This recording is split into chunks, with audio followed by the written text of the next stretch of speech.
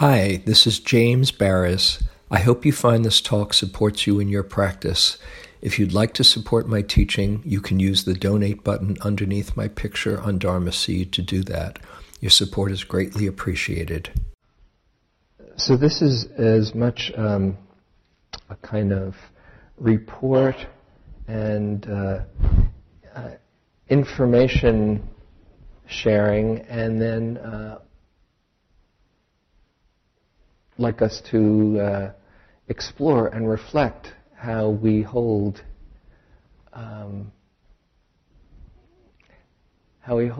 different perspectives that seem to make sense but are at odds with each other. In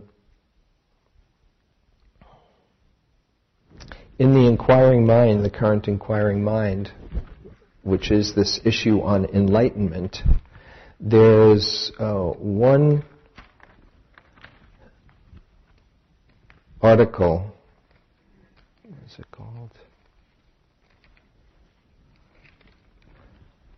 By Rita Gross that is entitled, "How Clinging to Gender Subverts Enlightenment." And she makes the point, very eloquently, that with all of the teachings on not self, the illusion of self, seeing through this idea of who we think we are, as it said in the teachings, rather than identifying with this body and mind, to see it as just a collection of aggregates of stuff, form, feeling, perception, mental formations, and consciousness. And that real freedom comes from seeing through any kind of identification and saying, oh, this is me, this is who I am. And the paradox is that in many schools of Buddhism, and particularly as it's developed over the centuries in Asia, that women are not held in the same way that men are held. Coming from patriarchal cultures, Thailand, Sri Lanka, Burma, India, when it was first, when the teachings were first presented by the Buddha, Tibet, Japan, China, Korea, all of those cultures, surprise, surprise, are patriarchal, and women are not held in the same light, have the same opportunities, and that is true in how they've been held in the monastic community, and in the this is true across the board. But in the Theravadan community in recent years, the Theravadan being the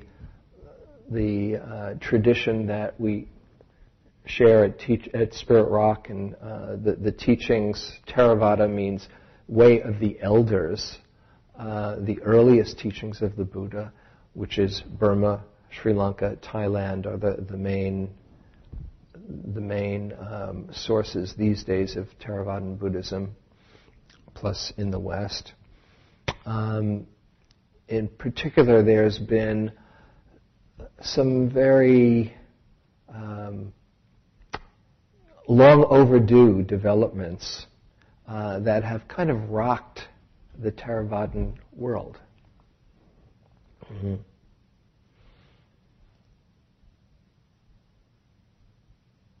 The order of Bhikkhunis, you probably are familiar with the word bhikkhu, Bhikkhu. A bhikkhu is a monk, and a bhikkhuni is a nun, a fully ordained nun in the Buddhist order. The bhikkhuni's order in Theravadan Buddhism died out around the 11th or 12th century. And it did because, at least according to some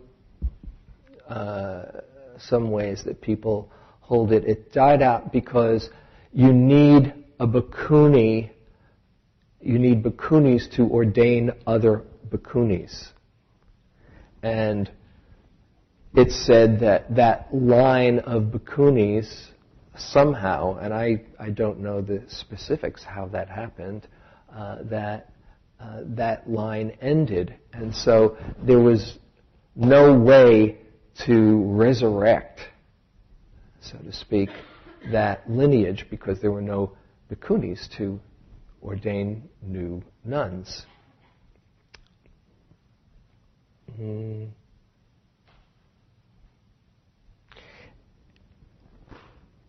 And that's the way it's been for centuries. However, monastics, there are many women who, as there are here, more women than men, who are deeply touched by the Dharma, who've wanted to practice and give their life to the Dharma.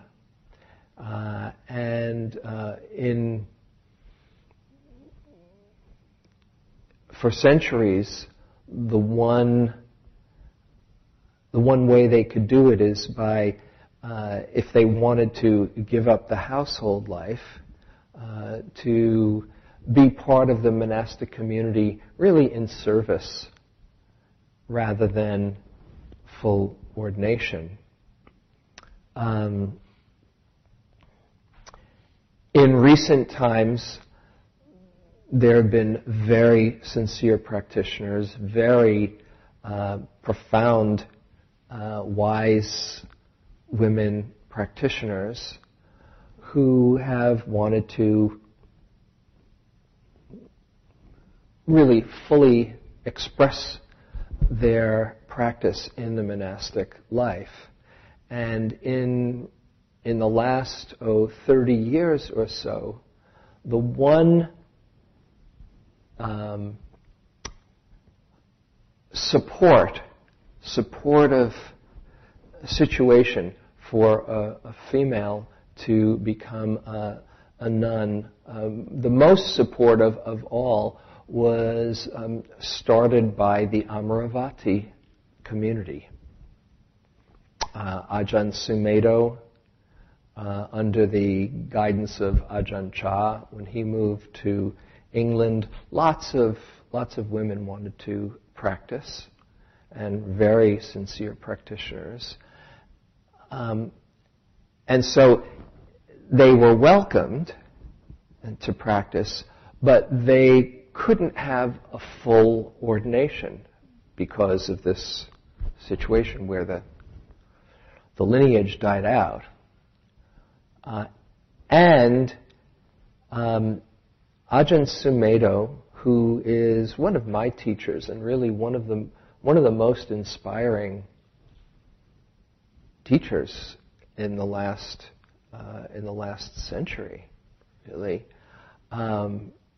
who I quote from all the time and really love, was in a very delicate position because besides what his personal view might be, and by his own admission, he's never been all that good with women. He was married and had is partly what led him to become a monk. But he does love sincere practitioners.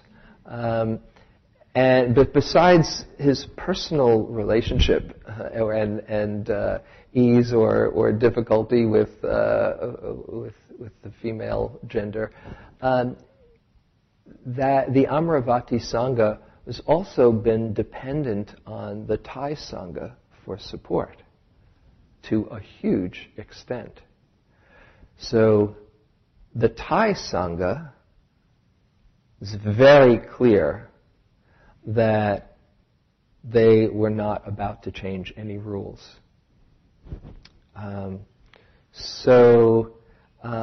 the course of the last 20 years, there have been many what are called in the Amaravati Sangha, a female renunciate, a nun, is known as a Silidara, which is something that they created, the Amaravati Sangha created, as a kind of, they're called nuns in English, but they don't have the full ordination of Bhikkhuni, with all the respect that is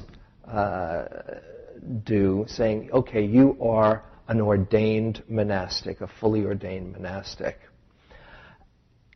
And even if they were a fully ordained monastic, in the code of monasticism, which is laid down in this basket of teachings called the Vinaya, in the code, women are still quite secondary to men. Nuns, a full bhikkhuni would be quite secondary to a bhikkhu.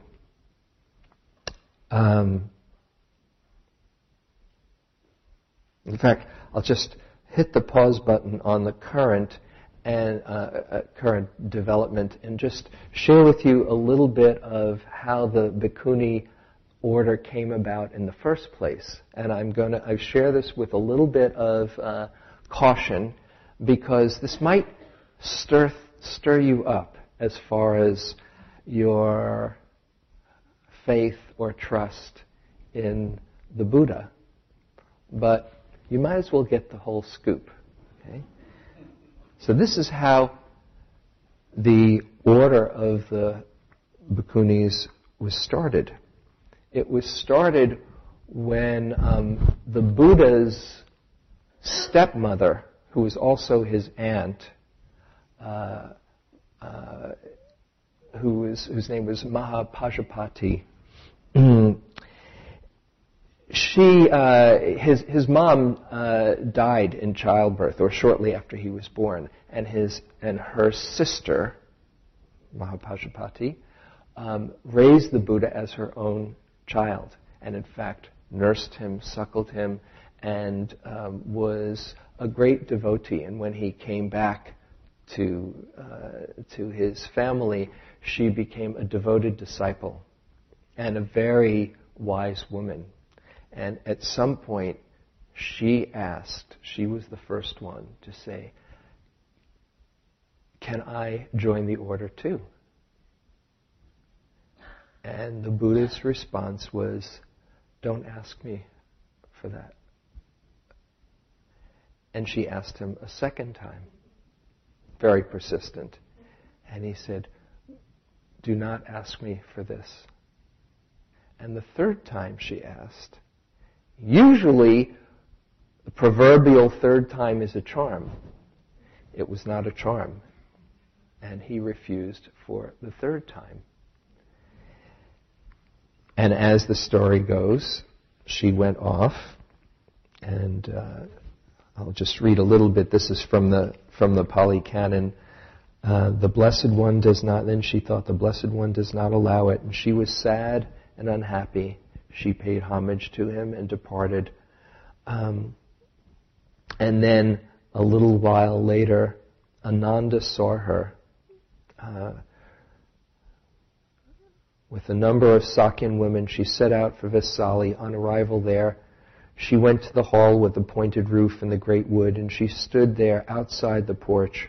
Her feet were swollen, limbs covered with dust. Oh, she had cut off her hair and put on a yellow robe. And she was sad and unhappy, with tears on her face and sobbing.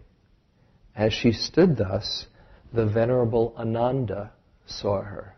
Now, Ananda was the Buddha's attendant, and Ananda is a word that means bliss. He was a very heartfelt guy who was moved by he was probably the most heartful of all of the Buddha's disciples. At least that's what it's come down to.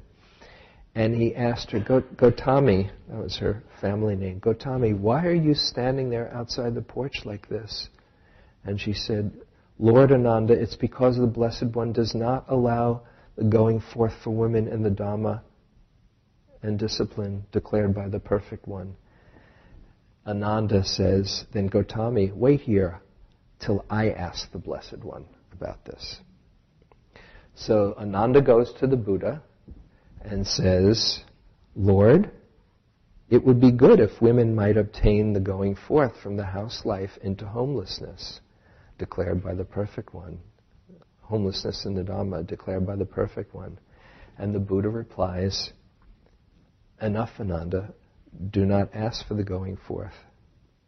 He asked a second time, and a third time, and the third time not being the charm, the Buddha refused. So he was pretty clear.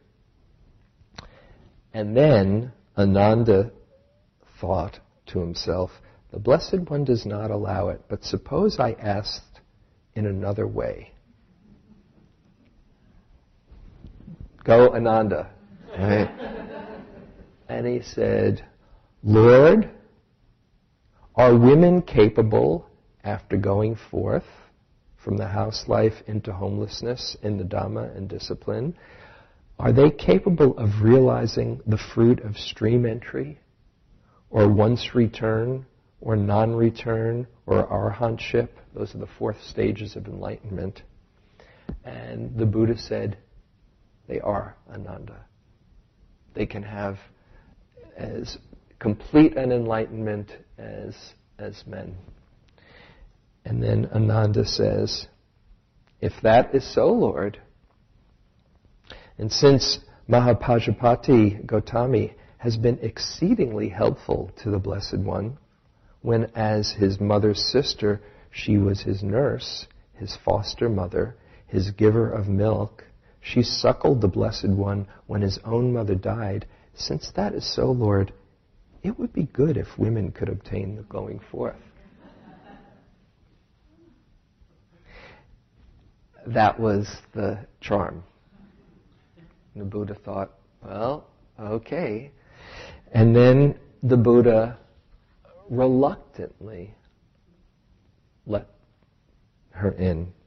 And he said, Ananda, if Mahapajapati Gotami accepts 8 capital points, that will count as her full admission. I won't read the 8. The first one pretty much sums it up. A bhikkhuni who has been admitted even 100 years must pay homage to, get up for, reverentially salute, and respectfully greet a bhikkhu admitted that day.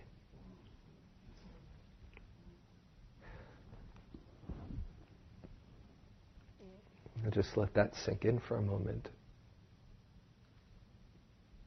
Now, you might be scratching your head saying, what is going on?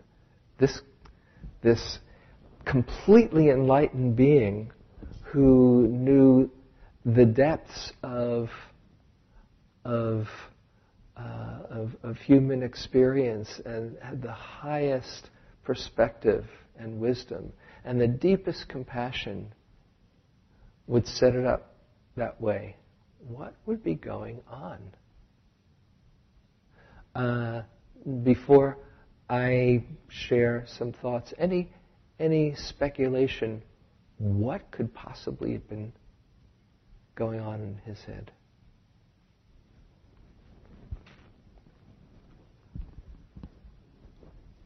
Yeah. Let's see. Here, just pass this. If you could pass the microphone. Right.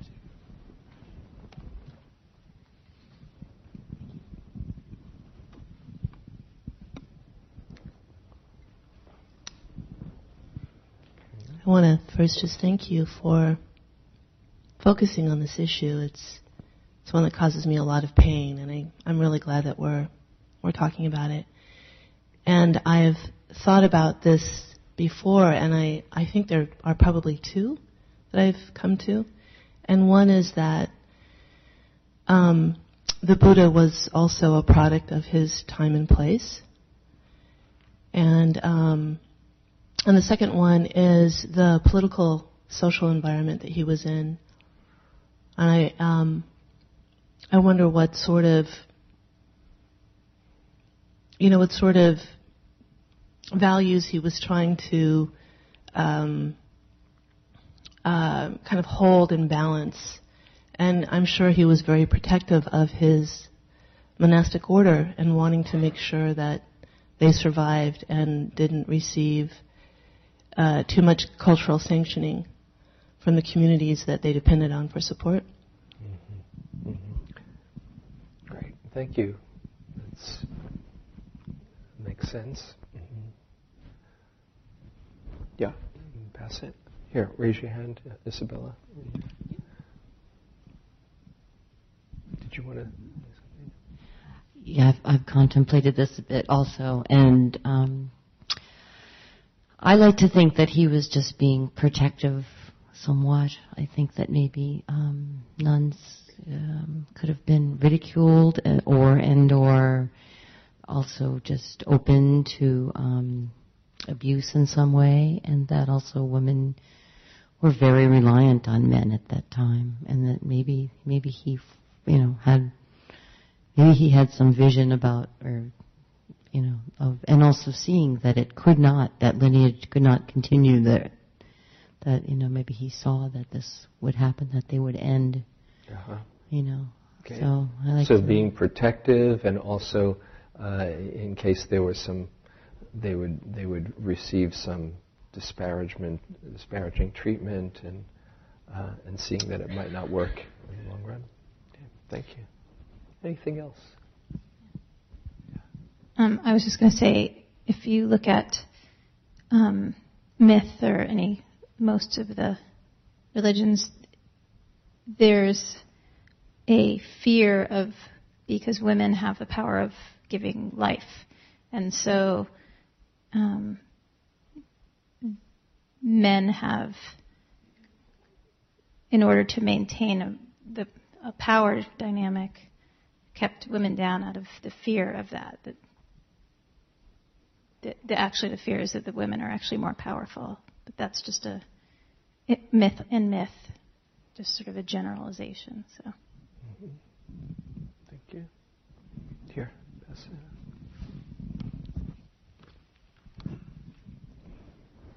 I'm just wondering if it had to do with celibacy and the fact that maybe in that culture that women's main role was seen as bearing children, and so, that he didn't want to force them to be celibate, which was part of the bhikkhus of the Vinaya, right? So. Maybe. I think that edition that you read the story out of, there's also a story in there about there's the man who fell in love with a prostitute who died, and he was watching her body and became enlightened. But the comment that went along with the story is that men seem to have a very, very strong and different attraction to sexuality than women do. And I suspect that he was afraid of a woman's presence in the male sangha as being something that would make it much more difficult for them to concentrate on being enlightened. Mm-hmm. Mm-hmm. Mm-hmm. That's often said as a big reason stirring up the men's practice. And the other comment was that women don't seem to have that problem. We can open that up to discussion too, but maybe not. But yeah. It would seem that it's a bit more endemic to the male hardwiring. I liked the comment about myth, because to me, I'm not sure it's a myth. I think it may be true. The masculine on the exterior, like, has the thing of being powerful, and yet underneath that, I think perhaps is that tremendous fear of the power of the feminine. And I do think that's part of it. It relates to that same thing about sexuality and the masculine experience around sexuality and the power that a woman or a feminine has. Mm-hmm. Okay. Yeah, Betsy. I may be off base on this, so correct me if I'm wrong, but I don't see the Buddha as being someone who was a social change kind of. That was not where he went with his teachings. Like, he didn't challenge the kings very much. He didn't, I don't think, speak out much about war or try to stop warfare. There was maybe one story where he did, but others where he didn't. And he didn't deal with the poor in an empowerment kind of way of how they could perhaps change the social order. You know, it just wasn't, I don't get that feeling from his direct teachings in his life that was something he focused on. So this kind of falls into that a bit in my thinking. Mm-hmm. Okay. Marissa. I mean, just one. It was actually really interesting because hearing you talk about this, it was the first time, I think, probably maybe ever in my life that I had at least the conscious thought, well, maybe we are inferior. I mean, I say that because it was amazing to observe that in myself. When you heard this? When I heard you telling that, I mean, I started a women's group in my high school. I've been a feminist since I was like 15, and when you said that, I actually had the thought, because it was the Buddha, well, maybe women are inferior, which is, I mean, I don't believe it. It was just interesting to observe that come up in my own head. Like I said, I'm a feminist, but anyway, just to take note of that. Yeah, how powerful the projection is when you invest somebody with all-knowing. Yeah, exactly. Omniscience. Exactly, and with pretty much everything else that I've heard and read from the Buddha being, such profound wisdom, to have something like this come, it is shocking. But the other, the one thought I had was that being the Buddha, seeing the cycle of samsara, that maybe there's a much deeper insight into, well, we live many lives. Sometimes we're female, sometimes we're male, and this is, as someone pointed out earlier, essentially to preserve kind of contemporary cultural norms. Mm-hmm. So yeah, and it's also said that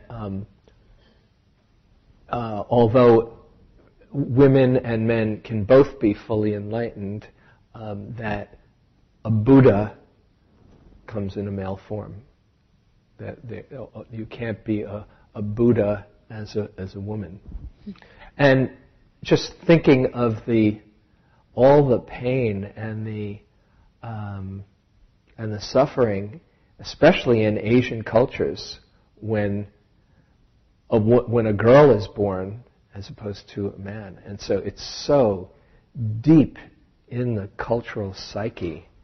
And so, I mean, it really is so sad that kind of belief can be so insidiously in there. Yeah.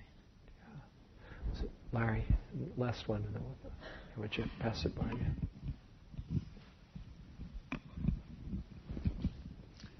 I had something to say, but then after listening to everybody, it was really interesting to kind of hear it all. One thought was that there's some kind of social evolution that's different than what an individual can accomplish or do. I was reading The History of Tibet, a big, thick book on it, and just all the warfare between monasteries of these supposedly enlightened beings and teachers, and the way the secular world interacts with the monastic world, and it just kind of makes your head spin when you think about it. Mm-hmm. Another thing I was just wondering, this idea of enlightenment. We see the Buddha as enlightened. How could a fully enlightened being, the fully enlightened being, who actually realized that women have the full potential, not,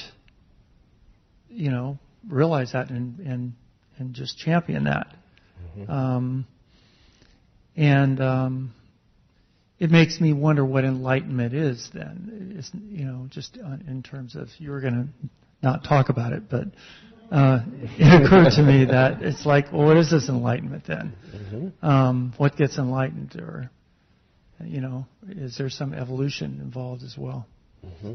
Yeah, so. And that's is partly why I want to bring it up that we can project so much and have these ideas that because so and so somebody is awakened, that they have the ultimate truth on every issue.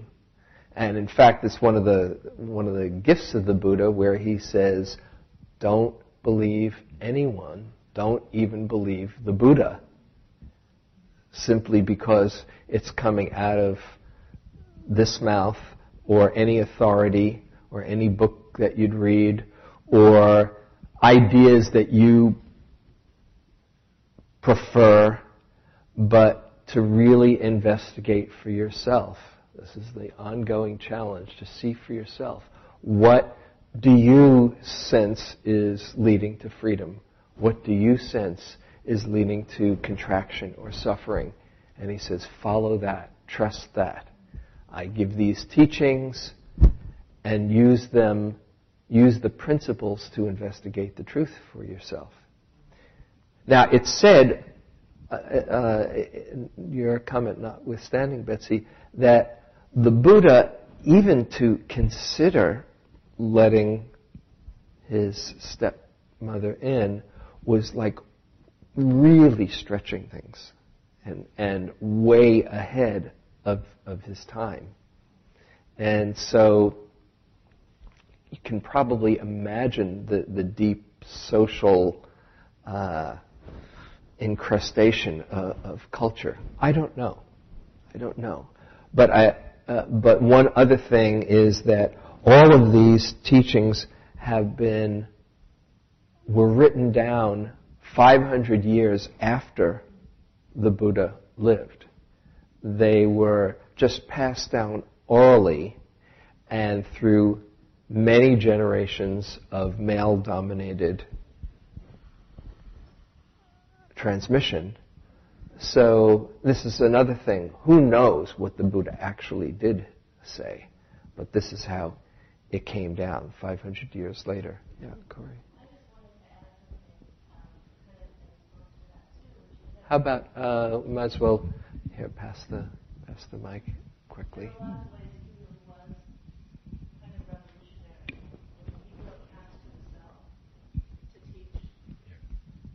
That was not his caste role, to become a spiritual teacher. Mm-hmm. So he broke caste, and then he also was very committed to letting people from any caste join the Sangha. And he also was establishing he was like Jesus in a way. He was reacting to the corruption in the Hindu established religious sort of, traditions of his day. Mm-hmm. And so he really did shake some things up very intentionally in those ways. Yeah, thank you. Big time around caste. He just blew the whole caste system away and said, forget about this. The one who is a real Brahmin is not. It doesn't matter what you're born. It matters your development in your mind and your heart. That's the truly noble person. Okay, so we'll just get back to what's current. So a lot of women left the Amaravati order after practicing for many years. One teacher who now it comes to Spirit Rock from time to time, Tanisara, who who's married to Kitty Sorrow, and Kitty Sorrow and Thanissara were a monk and a nun in the Amaravati order, and were kind of like the superstars, right? And they fell in love, actually, and left the order, and that really shook things up. This is about 15, 20 years ago, maybe. And subsequently, a number of women said, I'm really trying hard, but this is too hard. And many of the nuns left. In 2009, something happened that kind of blew the whole thing out of the water. And that is there's a monk in Australia named Ajahn Brahm, who is a very iconoclastic guy. He does things his own way. And he's a really charismatic and brilliant teacher. And also, does things his own way. And also can provoke as well. And he decided to ordain, I think it was 4 women in the order. And he's from the Ajahn Chah Amaravati lineage. And he did this, he said, I'm going to do this. And they said, no, don't do this. This is, this is against the rules. And he said, I'm doing it anyway. He forced the issue. And there was this big celebration that these women were ordained by Ajahn Brahm. And he was then, I don't know if the term is excommunicated or what, but he's no longer officially in that lineage. So he was out on his own. He said, okay, I don't have to be part of your lineage. And then that kind of was like the crack in the dam, and then all kinds of emails and discussions started happening. Does this mean that there's a Bhikkhuni order or not? And lots of meetings happened with the Amaravati Sangha.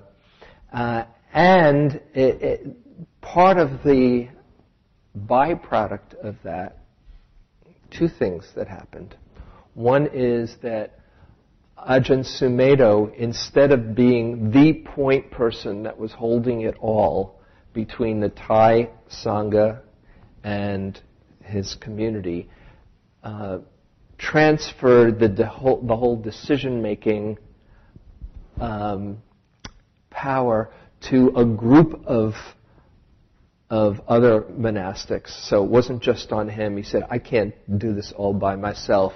Let's get together, powwow, and come up with how we can preserve, because he was big on preserving the Vinaya, and how we can accommodate. And he said, it's just, these group of monks said, it's not yet time to move forward. And they asked that anyone who is a nun, who is the Siladhara, agree to 5 points if they wanted to continue being a nun in the Amaravati community. Let's see if I have those 5 points. And you can read a really good presentation of the sorting out process that the Amaravati community gave in a very articulate way to their challenges online. The points, the structural relationship as indicated by the Vinaya is one of seniority, so that the most junior bhikkhu is senior to the most senior Siladhara. It was just kind of underscoring that. And that's basically it. We don't have to go into the others. So they were saying, okay, if you're going to be a nun, you've got to agree to this and say, okay, you're part of this deal again. And And some nuns left. Ajahn Tanasanti left. She's a teacher who lives here in the States. And others left. They said, we can't agree to this. You're still not ready to change things. A few nuns came and established the center in San Francisco, the Saranaloka Center. Ajahn Metta, who came here, Ajahn Santachita, and Ajahn Ananda Bodhi. They said, okay, we are still in the fold. We're going to try it out and just carry on as we've been doing. The other thing that happened was that Ajahn Sumedho, among other factors, this was probably a big one, he said, it's probably time for me to retire. Because it was really waiting on him, and it was an untenable situation where he was not going, he thought it's not up to him to change things, and yet he could feel a change coming. And so what he did was ask Ajahn Amaro to take over. Because Ajahn Amaro, if you've known Ajahn Amaro, is a very cool guy.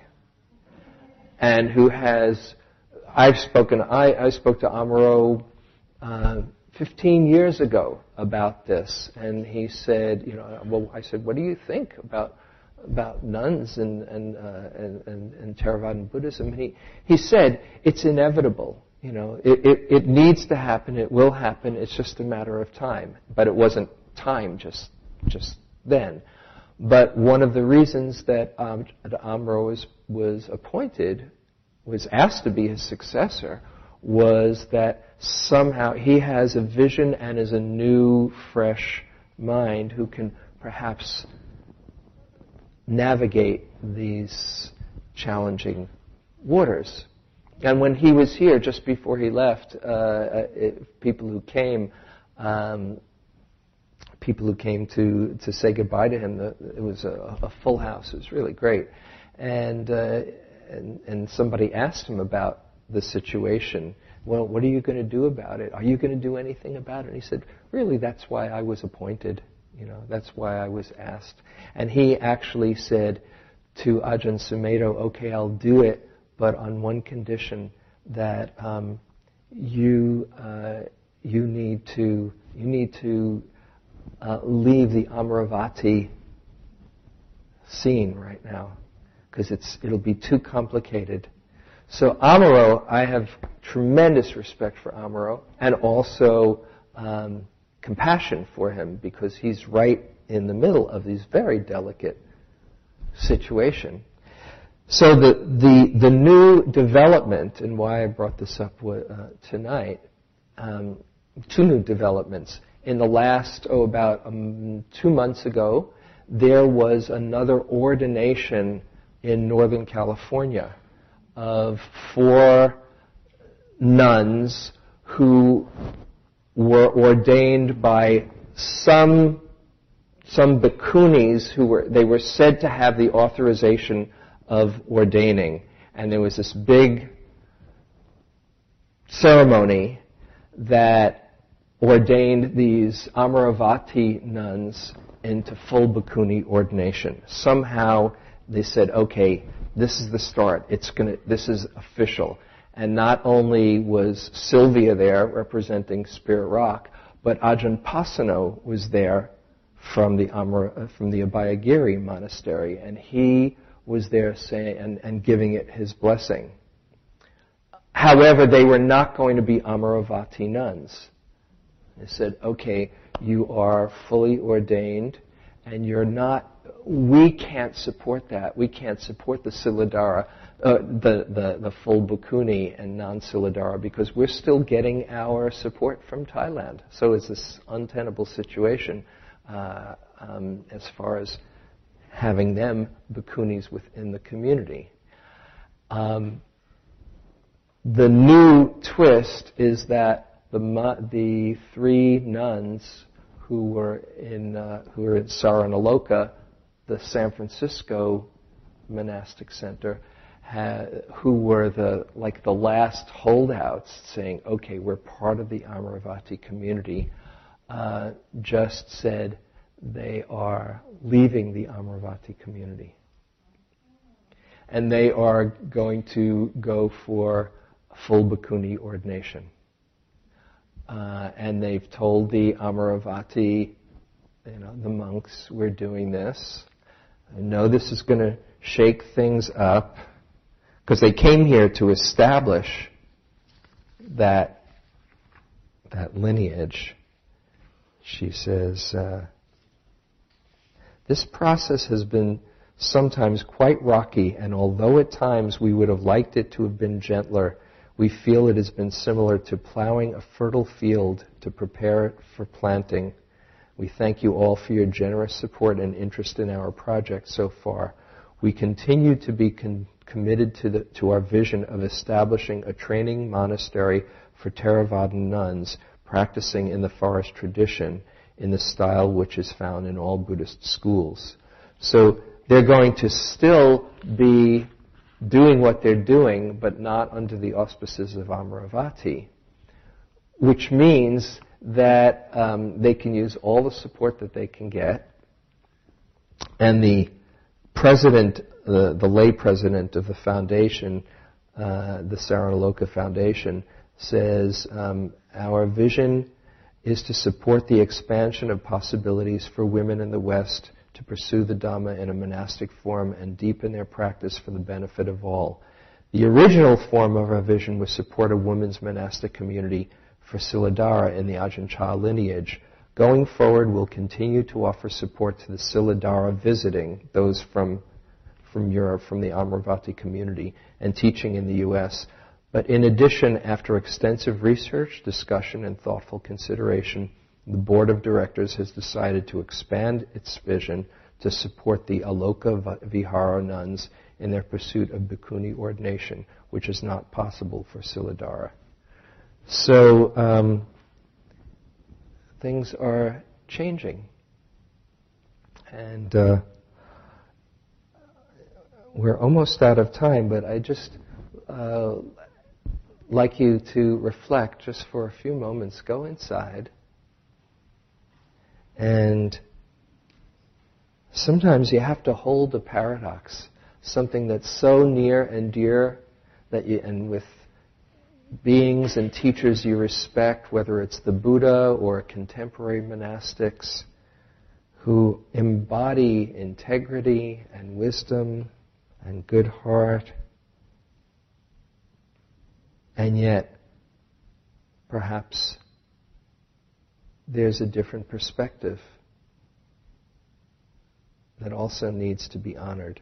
How can you reconcile? How can you hold that paradox so that there's no blame and simply compassionate understanding?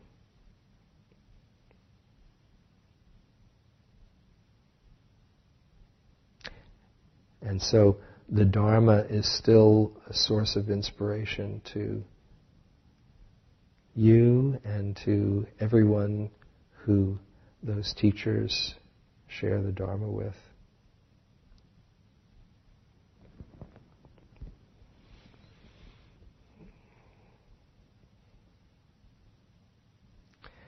And so we'll just close with a little metta for both the nuns who are taking this major step and going out on a limb and leaving their community, and the community itself, the Amaravati community with Ajahn Amaro and so many wise, dedicated teachers sharing the Dharma. May all find their way.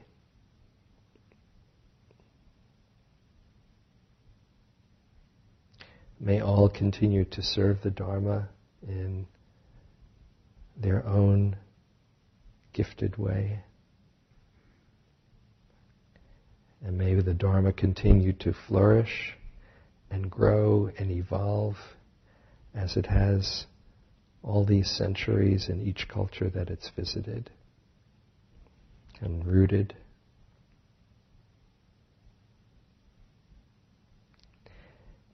And may there be a true awakening on a cultural level as well as individual level that cuts through separation, cuts through division,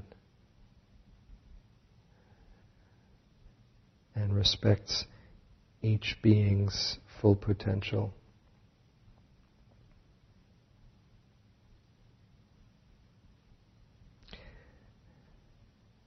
And then to dedicate our time here together for the benefit of the Sangha, the Amaravati Sangha, the Bhikkhuni Sangha, and to all beings everywhere.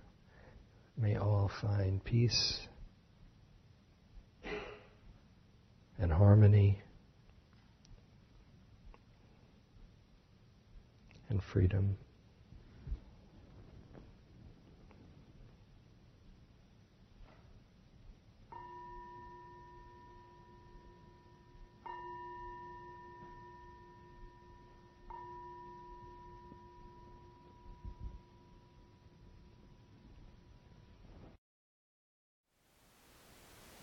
Thank you for listening. To learn how you can support the teachers and Dharma Seed, please visit dharmaseed.org/donate.